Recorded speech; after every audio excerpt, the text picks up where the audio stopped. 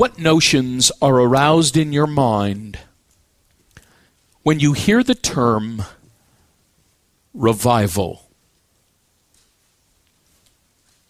Are most of you here acquainted with this term? Some of you, I would suspect, hear this term mentioned and you immediately think of a series of evangelistic meetings held at a church. We always host our annual revival on the Monday, Tuesday, and Friday of the third week in March. Others of you may have images of bizarre experiences occurring in some backwater location underneath a giant tent, led by an Elmer Gantry kind of charlatan. But all of this is quite unfortunate, my dear friends. The term itself, to revive, appears about 30 times in the Bible, occasionally with a physical reference. It speaks of someone who has died or is very near death, but who by the power of God is brought back to life. He has been revived. It is a physical emphasis that is in view. Most often, however, the term to revive conveys a distinct and specific spiritual emphasis. That a person who has grown spiritually indifferent and cold is suddenly aroused out of a state of complacency and filled with renewed spiritual fervor. It's the very experience for which David himself repeatedly prays throughout the Psalms.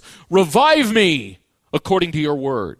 Revive me through your righteousness. Revive me according to your steadfast love. It is a prayer for renewed spiritual vitality on a personal level. No doubt you've prayed this kind of prayer on many occasions, as I have. Perhaps you need to begin praying this kind of prayer today. It is Dr. David Martin Lloyd-Jones who says it like this: I am profoundly convinced that the greatest need in the world today is revival in the church of God. Yet, alas, the whole idea of revival seems to have become strange to so many good Christian people. There are some who even seem to resent the idea and actually speak and write against it. Such an attitude is due both to a serious misunderstanding of the Scriptures and to a woeful ignorance of the history of the church. Anything, therefore, that can instruct God's people in this matter is very welcome. Of course, what Dr. Lloyd-Jones is advocating is revival on a corporate level. The revival of a congregation. The revival of a university campus.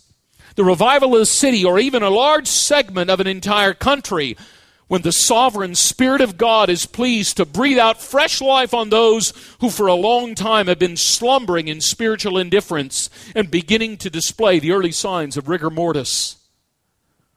It is the reanimation of spiritual fervor when God's people come to once again delight in Him with a joy that is inexpressible and full of glory. It is David's prayer in Psalm 85, will you not revive us again that your people may rejoice in you? You say, well, Art, this revival business, it sounds terrific. Let's schedule one on the church calendar. No. For the very same reason you can't schedule the new birth. Revival is not ours to produce. It is not a work that can be generated by the appropriate application of the proper steps, as though all we need to do is faithfully follow the proper revival formula. Revival, the reinfusion of spiritual passion, is the exclusive work of the Spirit of the living God. It is the Spirit who gives life, says Jesus Christ. The flesh is no help at all. So that properly speaking, my dear friends, revival is not ours to initiate. It is not ours to implement, only ours to identify. Which is why the question we will now seek to address over the next 3 weeks is not, how can we effect a revival, but rather, what are the characteristic marks of God-sent revival? Because this is now precisely what meets us in Nehemiah 8, 9, and 10. To borrow the words of J.I. Packer, it is at this point in Nehemiah's story that God Himself comes to take over. What are the characteristic marks of God-sent revival? We will now discover 3 of them over the next 3 Sundays. The first of which is inescapably obvious right here in chapter 8, and it is this: that the Word of God is restored to its place of preeminence. The Word of God is restored to its place of preeminence. And as this chapter unfolds, dear friends, it will display itself to you in three very clear ways. Verse 1. And all the people gathered as one man into the square before the water gate. And they told Ezra the scribe to bring the book of the law of Moses. Now, when is this occurring? Well, verse 2 tells us on the first day of the 7th month. On the first day of the 7th month. Back in chapter 6, verse 15, we are told that the reconstruction of the Jerusalem wall is completed on the 25th day of Elul, which is the 6th month. All of which means only a handful of days have passed since the completion of the wall itself. But still, a much more significant work of rebuilding needs to occur. Walls don't make for a strong city. Fidelity to God is what makes for a strong city. So they say to Ezra the priest, we want you to come and we want you to meet with us. And when you do come, bring Genesis, Exodus, Leviticus, Numbers, Deuteronomy, the 5 books of Moses. Notice, however, that they simultaneously acknowledge an authority that transcends Moses, that the Lord, that Yahweh had commanded Israel.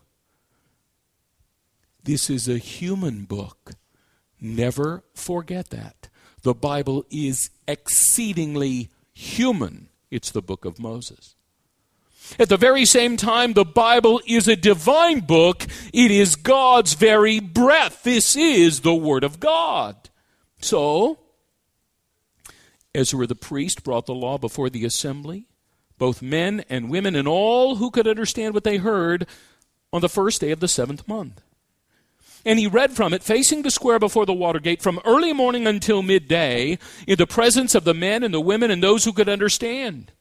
And the ears of all the people were attentive to the book of the law. The word attentive there means to give ear, to be responsive to.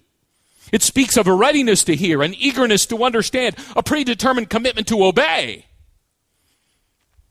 Several years ago, Lori and I were sitting in a Sunday evening service, listening to one of our favorite preachers.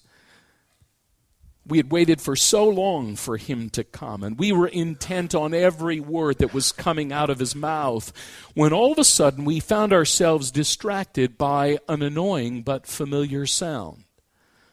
Someone clipping their fingernails. I looked around, and there he was. I recognized him. He was a missionary. His ears worked perfectly. But even though the word of the living God was being declared from a man unusually gifted by God, the blinds of his affections were drawn. But my dear friends, not in seasons of great revival. In fact, this is a pastoral apprentice's dream shot right here. For how long are these people attentive? From early morning until midday. Somewhere between 5 and 7 hours. Amazing. You say, now wait just a minute. How did this happen? This shift from 20-minute seeker-sensitive pep talks to a 5-hour exposition of the Pentateuch?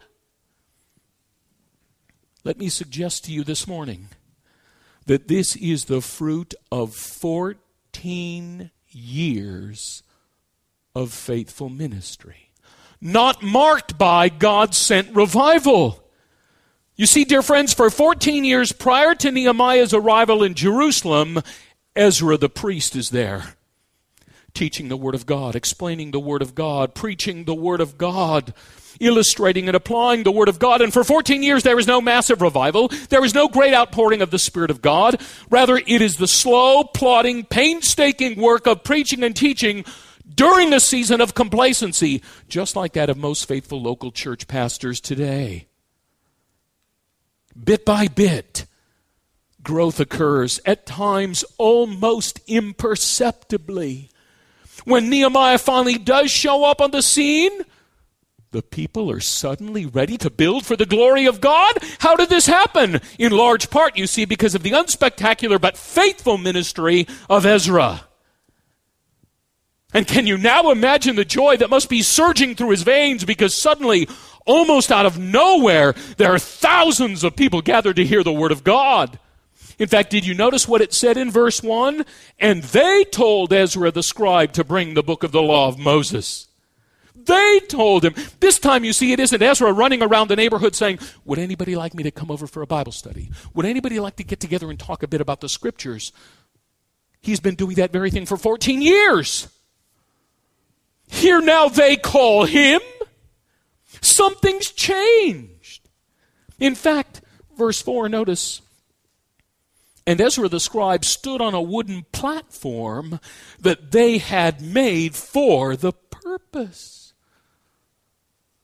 This isn't thrown together at the last minute. Hey, Ezra, since we're all standing around doing nothing, why don't you read us something from the good book? No. We are calling a meeting. We are calling a meeting for the express purpose of allowing people to hear the Word of God read. And since we're expecting a big crowd, we've got to construct a platform that ensures maximum exposure. The phrase actually here reads, a tower of wood.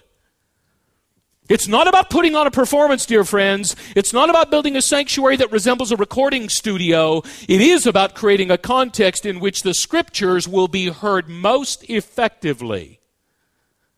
Their eagerness is as obvious as their attentiveness. Moreover, did you catch the pervasiveness of this? How does verse 1 begin? And all the people. It's not just a single individual or a small group of spiritually minded folk. In fact, more than 10 times in this chapter, we read the phrase, all the people. All the people. They're the stars of Nehemiah chapter 8. All the people. In fact, how does verse 2 more specifically describe it? Both men and women and all who could understand what they heard. Amazing. No children's church. How's this group going to ever grow? What had been accomplished in the prior 14 years would now be far outdone in a matter of about 5 hours. What accounts for the difference? God sent revival.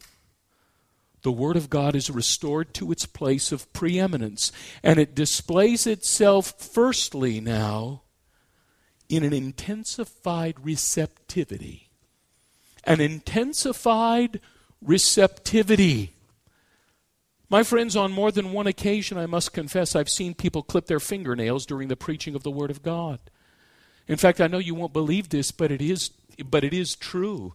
A few years ago, I was telling that very story I told you just a few moments ago, and as I'm telling the story, guess what I heard? And it wasn't in my head, and I looked down, and in the front row, there was one of the elders' wives clipping her fingernails. I've watched men balance their checkbooks, women paint their nails, students play video games. And friends, I don't say this morning to condemn. My own mind can wander as I sit under the ministry of the Word of God. The point is, such a thing is proof sure enough that we are not living in a season of revival. Because during such seasons, you read about them in the Bible, you read about them throughout church history. During such seasons, people can't even get enough. Stillness prevails. The ever-present coughing ceases. Somehow people's bladders last longer. They don't grab for their keys, you see, as soon as the pastor says, in conclusion. In a very real sense, my dear friends, during seasons of revival, people can't even take notes because they are so profoundly arrested by the ministry of the Word. And it's not as though the preacher suddenly got a whole lot better. It's that God Himself has come down and the immediacy of His presence is sensibly felt. God is present. God has come. God is talking. And we must hear everything that He has to say. It's an intensified receptivity. And beside him, that is Ezra, stood Mattithiah, Shema, Anaiah, Uriah, Hilkiah, and Maaseiah on his right hand, and Pedaiah, Mishael, Milchijah, Hashum, Hashbaddanah, Zechariah, and Meshullam on his left hand.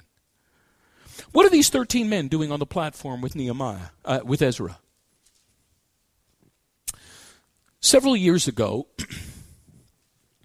I was preaching at a conference at the Master's College, and at the very outset of the sermon, the entire PA system suddenly blew up. There was nothing else to do, so in that gymnasium filled with 1,200 people, I preached a 45-minute sermon without amplification. I think they heard nearly every word. You'll have to ask Missy. She was a student there when this happened. When I was finished, however, I was physically shattered. I could feel the perspiration underneath my jacket coat. Many scholars estimate the size of this crowd here to be between 30 and 50,000 people. Have you ever tried to read aloud to a group that large? Without amplification? From morning until midday. 50 chapters of Genesis, 40 chapters of Exodus, 27 chapters of Leviticus, 36 chapters of Numbers, 34 chapters of Deuteronomy.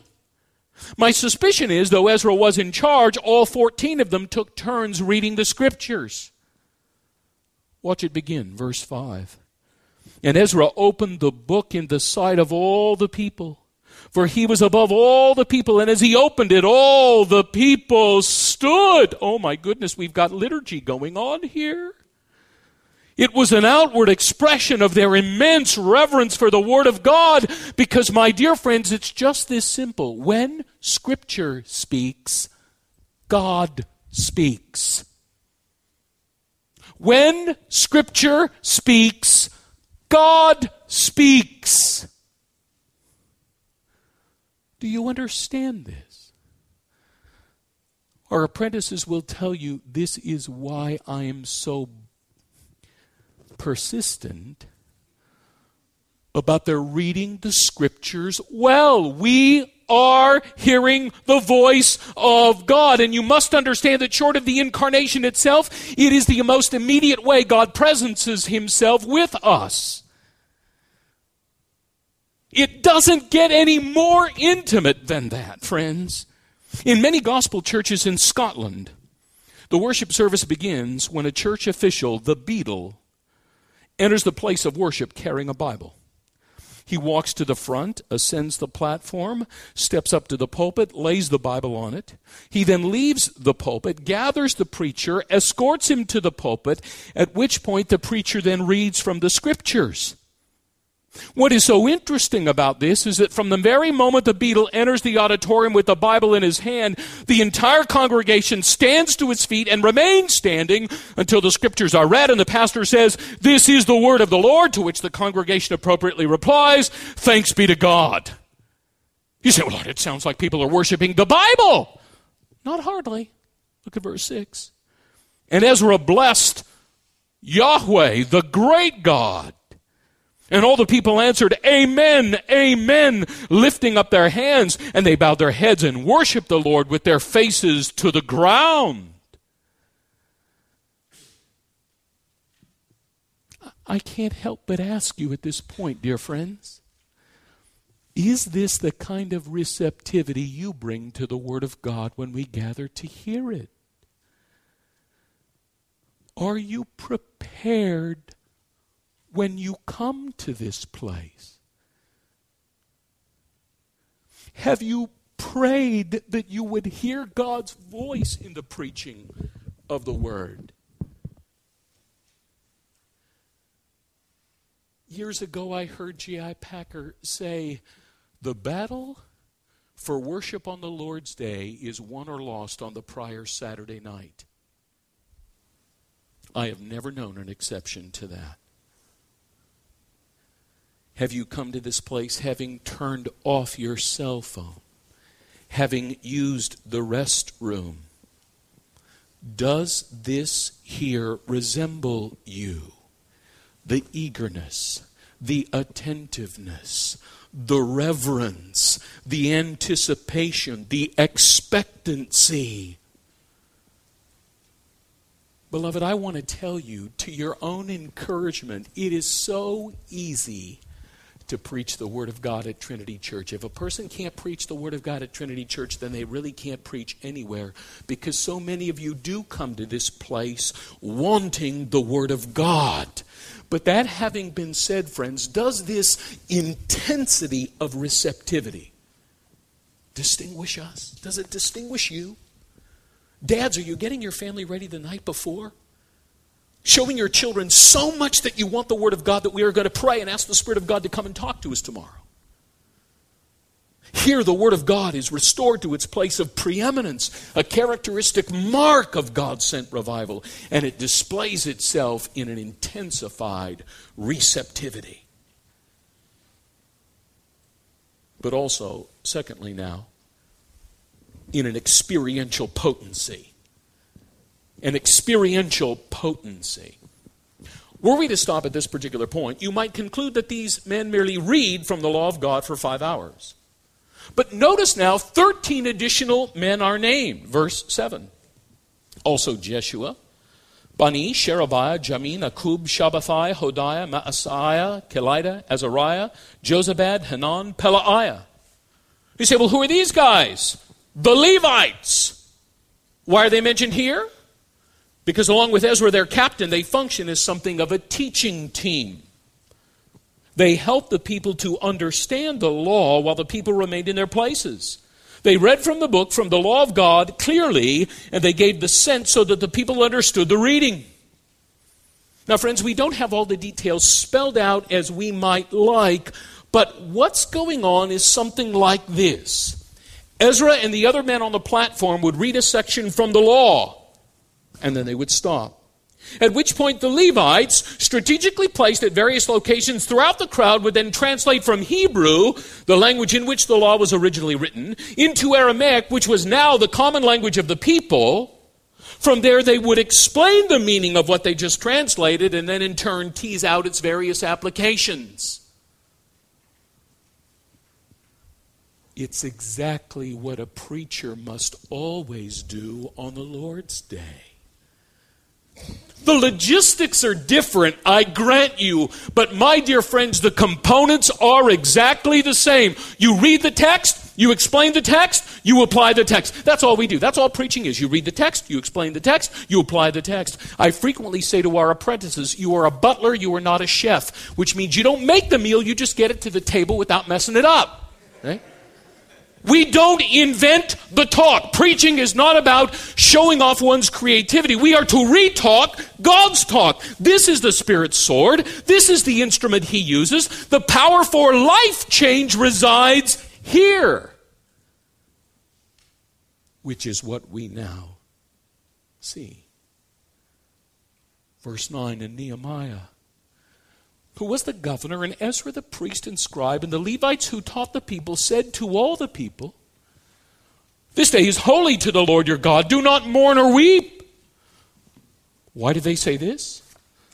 For all the people wept as they heard the words of the law.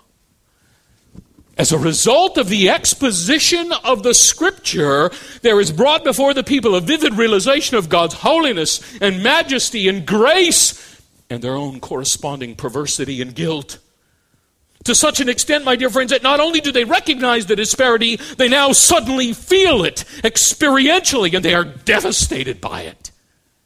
You've probably known something very much like this in your own experience, in a more individualized way. When you've sat under the ministry of the preaching of the Word, and if you didn't know better, you would swear the preacher had been peering into your innermost thoughts. That at times you almost felt violated. Let me tell you something, my friends, that has nothing to do with the abilities of a preacher. No preacher is that good. It's what happens when God shows up in an extraordinary way, when God surprisingly takes over. It's happening here to the entire congregation. The Word of God has come in experiential potency. And Nehemiah and Ezra, I think they're completely caught off guard by this. They don't expect it. Ezra has been doing this for 14 years, never seen anything quite like it. You say, well, why weren't they expecting it? When is this occurring? Verse 2. The first day of the 7th month. The first day of the 7th month. On Israel's religious calendar, God has a plan for the first day of the 7th month. Read Leviticus 23 and Numbers 29. God says, on that day, I want you to have a national holiday. I want you to have a great and joyous celebration, a feast inaugurated by the blast of a trumpet. In fact, let's call it that. Let's call it the Feast of Trumpets. Therefore, he says, this day is holy to the Lord. It is set apart, sanctified to the Lord your God. Do not mourn or weep. For all the people wept as they heard the words of the law. Then he said to them, go your way, eat the fat and drink sweet wine, and send portions to anyone who has nothing ready. You people think that eating together is the innovation of Trinity Church. We may have perfected it, but we didn't invent it. For this day is holy to the Lord, and do not be grieved, for the joy of the Lord is your strength. So the Levites calmed all the people, saying, be quiet, for this day is holy. Do not be grieved. He's not saying, be silent. He's saying, stop crying. And I love this. I absolutely, positively love this. I find it to be so refreshing and so profoundly human. 3 times we read, this day is holy. This day is holy. This day is holy. 3 times we read, do not grieve. Do not grieve. Do not grieve. Holiness and joy go together.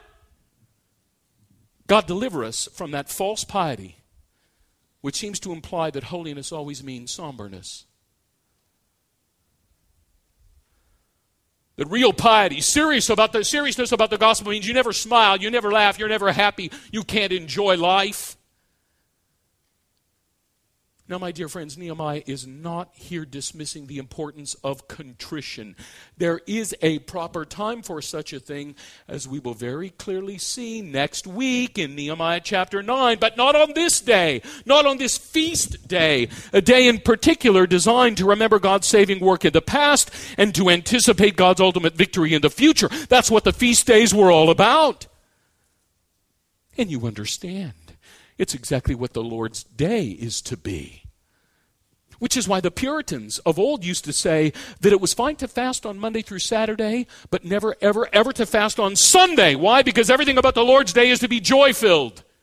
Everything about the Lord's day is to be marked by exuberance and happiness in delight. It is the day we intentionally remember the resurrection of Jesus Christ from the dead, and the day we anticipate his return, when the last trumpet will sound, Jesus will descend, and our union with him will be consummated in a feast. The wedding supper of the Lamb. Now that is what sustains us, my dear friends, through the darkness of this world, through all of the hardships that are inflicted upon us by virtue of sin. And do not be grieved. Why? For the joy of the Lord is your strength. The word actually means a fortress. The joy of the Lord is your fortress. When used literally, a fortress is a place into which people run to find security and protection. Here it's used metaphorically, that the fortress into which God's people run for strength and security is the joy that comes from belonging to him and experiencing his salvation. When the realities of unemployment come down upon you, when the terror of a cancer diagnosis afflicts you, when the devastation of a wayward child haunts you in your dreams, it's the joy that comes from knowing God, belonging to him, and the salvation he has provided for you. That's what sustains you in the dark night of the soul. It's a fortress of joy that can carry you through when everything about your life is filled with despair. It's the one thing that holds you together. It's what you hear, beloved, in that lyric of Horatio Spafford as he reflects upon the tragic deaths of his 4 children. Though Satan should buffet, though trials should come, let this blessed assurance control that Christ has regarded my helpless estate and has shed his own blood for my soul. In response to that telegram he received from his wife, saved alone, the devastated Spafford writes, "It is well with my soul." There is a fortress of joy that can't be penetrated. Knowing him, being loved by him, knowing that by virtue of his saving mercy to me, it is well with my soul. And all the people went their way to eat and drink and to send portions and to make great rejoicing, because they had understood the words that were declared to them, because they had heard the word. It is a characteristic mark of God-sent revival. The Word of God is restored to its place of preeminence, as displayed in an intensified receptivity and an experiential potency. Lastly, most tellingly, in an enthusiastic obedience. In an enthusiastic obedience. Verse 13. On the second day, the heads of fathers' houses of all the people, with the priests and the Levites, came together to Ezra the scribe in order to study the words of the law. Ezra, we know that it's very difficult to speak for 5 hours to a crowd of 30,000. So here we are, the leaders. Give us a crash course in the law of God so that we in turn can disseminate it to the people. And what did they discover in their very first day of Bible study? Verse 14. And they found it written in the law that the Lord had commanded by Moses, that the people of Israel should dwell in booths during the feast of the 7th month. Scheduled on God's calendar for that same 7th month, another 8-day feast, a feast of booths. The purpose, a reenactment of what? A reenactment of how God effected their salvation, delivering them from Egyptian bondage and providing for them through 40 years in the wilderness. Every year it was to be a part of their life together. 8 days to do nothing but reenact that event. How easy it is, friends, for people to forget the gospel. How easy it is, my friends, for us to forget God's grace in salvation. God wants his people to be reminded of it over and over and over and over and over and over again. And how do these leaders respond when they discover this command from the Word of God? Oh, you know what? It really isn't appropriate for our cultural context.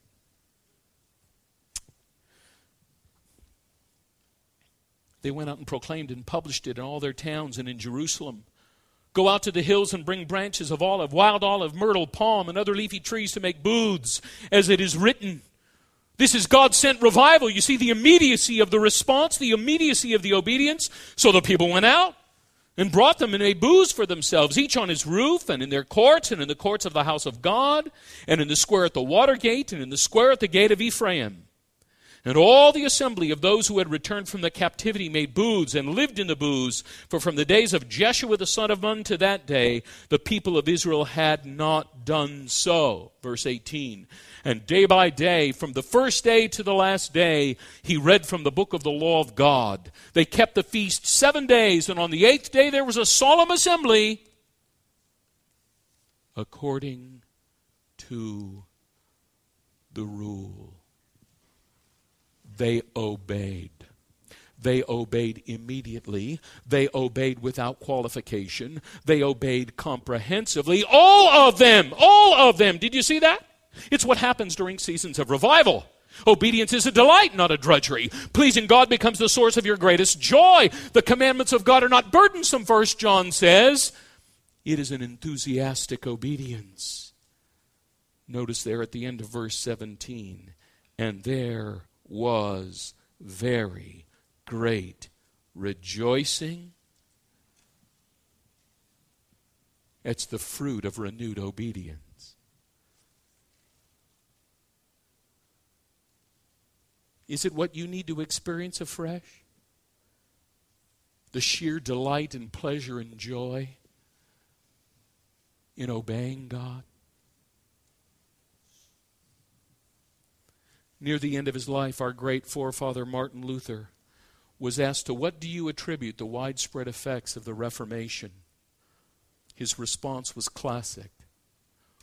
While I slept and drank Wittenberg beer with my Philip and with Amsdorff, the Word did it all. And here in Nehemiah 8, the Word as well has done it all. Now, my dear friends, these are not the days of Nehemiah.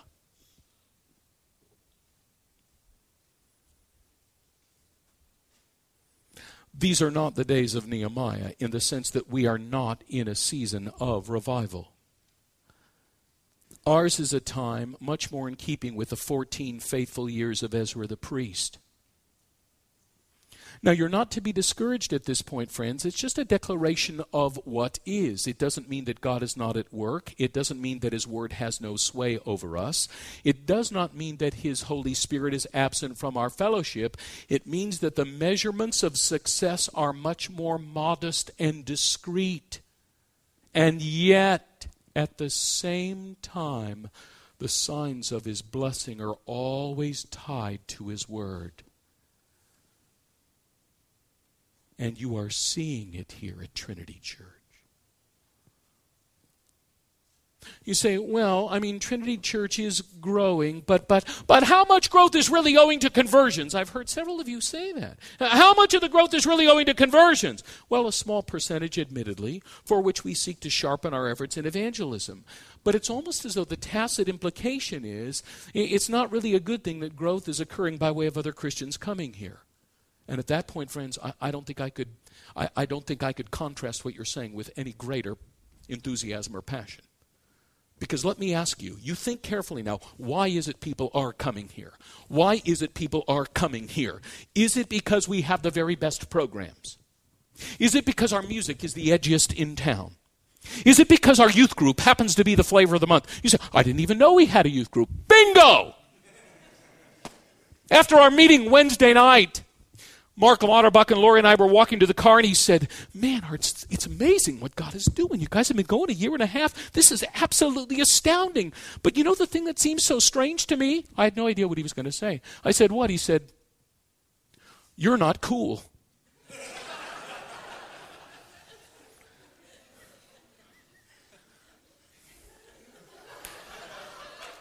Now, I am cool in kind of an old school way, in a Frank Sinatra kind of cool. But, we all know here. We all know, and it's no surprise to me, believe it or not. He's exactly right. You know the reason why churches are in trouble today? Because they think the key to church life is cool pastors. We're suffering from 20, 30 years of that very notion. So again, I ask you, why are Christians coming here? Why are Christians coming here? I'll tell you why. It's because there is a famine of hearing the Word of God in Portland. Christians are coming here because they are dying of starvation elsewhere. It's not because they're being fed well elsewhere and we got better programs for them. It's because they are starving. It's the reason for 2 services. It's the reason for church planting. It is not because there is a shortage of churches. It's because despite a plethora of churches, there was a famine of hearing the gospel of Jesus Christ. I admit it, my dear friends, without apology. I have told my own children, both of whom are away at university, go where you can hear the Word of God. I don't care if the only instrument they have there is a harmonica. I don't care if everybody there is 80 and older. Go where you can hear the Word of God. Because that's where God does His thing. Is the Word of God important to you? More to the point, does it have the preeminent place? Why should it? I suppose I could say, well, because it was preeminent to Ezra and Nehemiah. But would you really find that compelling? The Word of God ought to be preeminent in your life for many reasons, two of which are the most important. One, because it was preeminent in the life of Jesus. We see him engaging with the doctors of the law when he's just 12 years old. When the temptations of the devil assault him, it is by means of the Word of God that Jesus responds. Throughout his ministry, he repeatedly says things like, the Scriptures cannot be broken. Not one jot or tittle shall pass away. Sanctify them by the truth. Your word is truth. It ought to be preeminent in your life because it was preeminent in his. But secondly, and maybe even more emphatically, it ought to be preeminent in your life because all of it ultimately points to him. The Feast of Trumpets. The Feast of Booths, the Exodus itself. In fact, dear friends, how does the New Testament begin? How does the Gospel of Matthew begin? By showing us that Jesus Christ is the fulfillment of everything to which Israel pointed. Jesus is delivered out of Egypt, as was Israel. Jesus experiences a watery ordeal, baptized even as Israel was baptized into the Red Sea. He spends 40 days and nights in the wilderness, just as Israel had endured wilderness for 40 years. And just as Moses ascends Mount Sinai to then deliver God's law to his people, so too Jesus ascends the mountain where he delivers God's law to the people of his kingdom. But when he does, he says this, I did not come to abolish the old, I came to fill them full. In other words, to be the one to whom they all point. And this is why the Word of God, beloved, should be of such great importance to you. Yes, because it was preeminent in the life of Jesus, but even more significantly because he is the one to whom all of it ultimately aims. This book is not an old, cold, sterile, irrelevant document. It is not an ancient, albeit inspired book of virtues. It is a book that from cover to cover reveals God's plan to save his people through his Son, Jesus Christ. It's a book about the gospel, and you must love it. You must cherish it. You must read it and study it and devour it and memorize it and master it and be mastered by it. Because there is no God-sent revival apart from this book. It must always have the place of preeminence. Here at Trinity Church, and in your own life as well.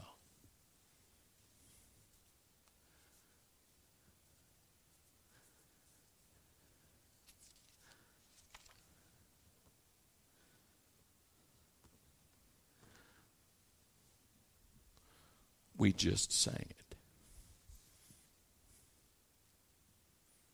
And though this world with devils filled should threaten to undo us, we will not fear, for God has willed his truth to triumph through us. The prince of darkness grim, we tremble not for him.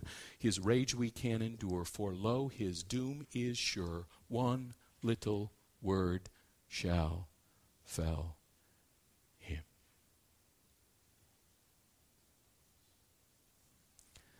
Would you bow your heads with me, please?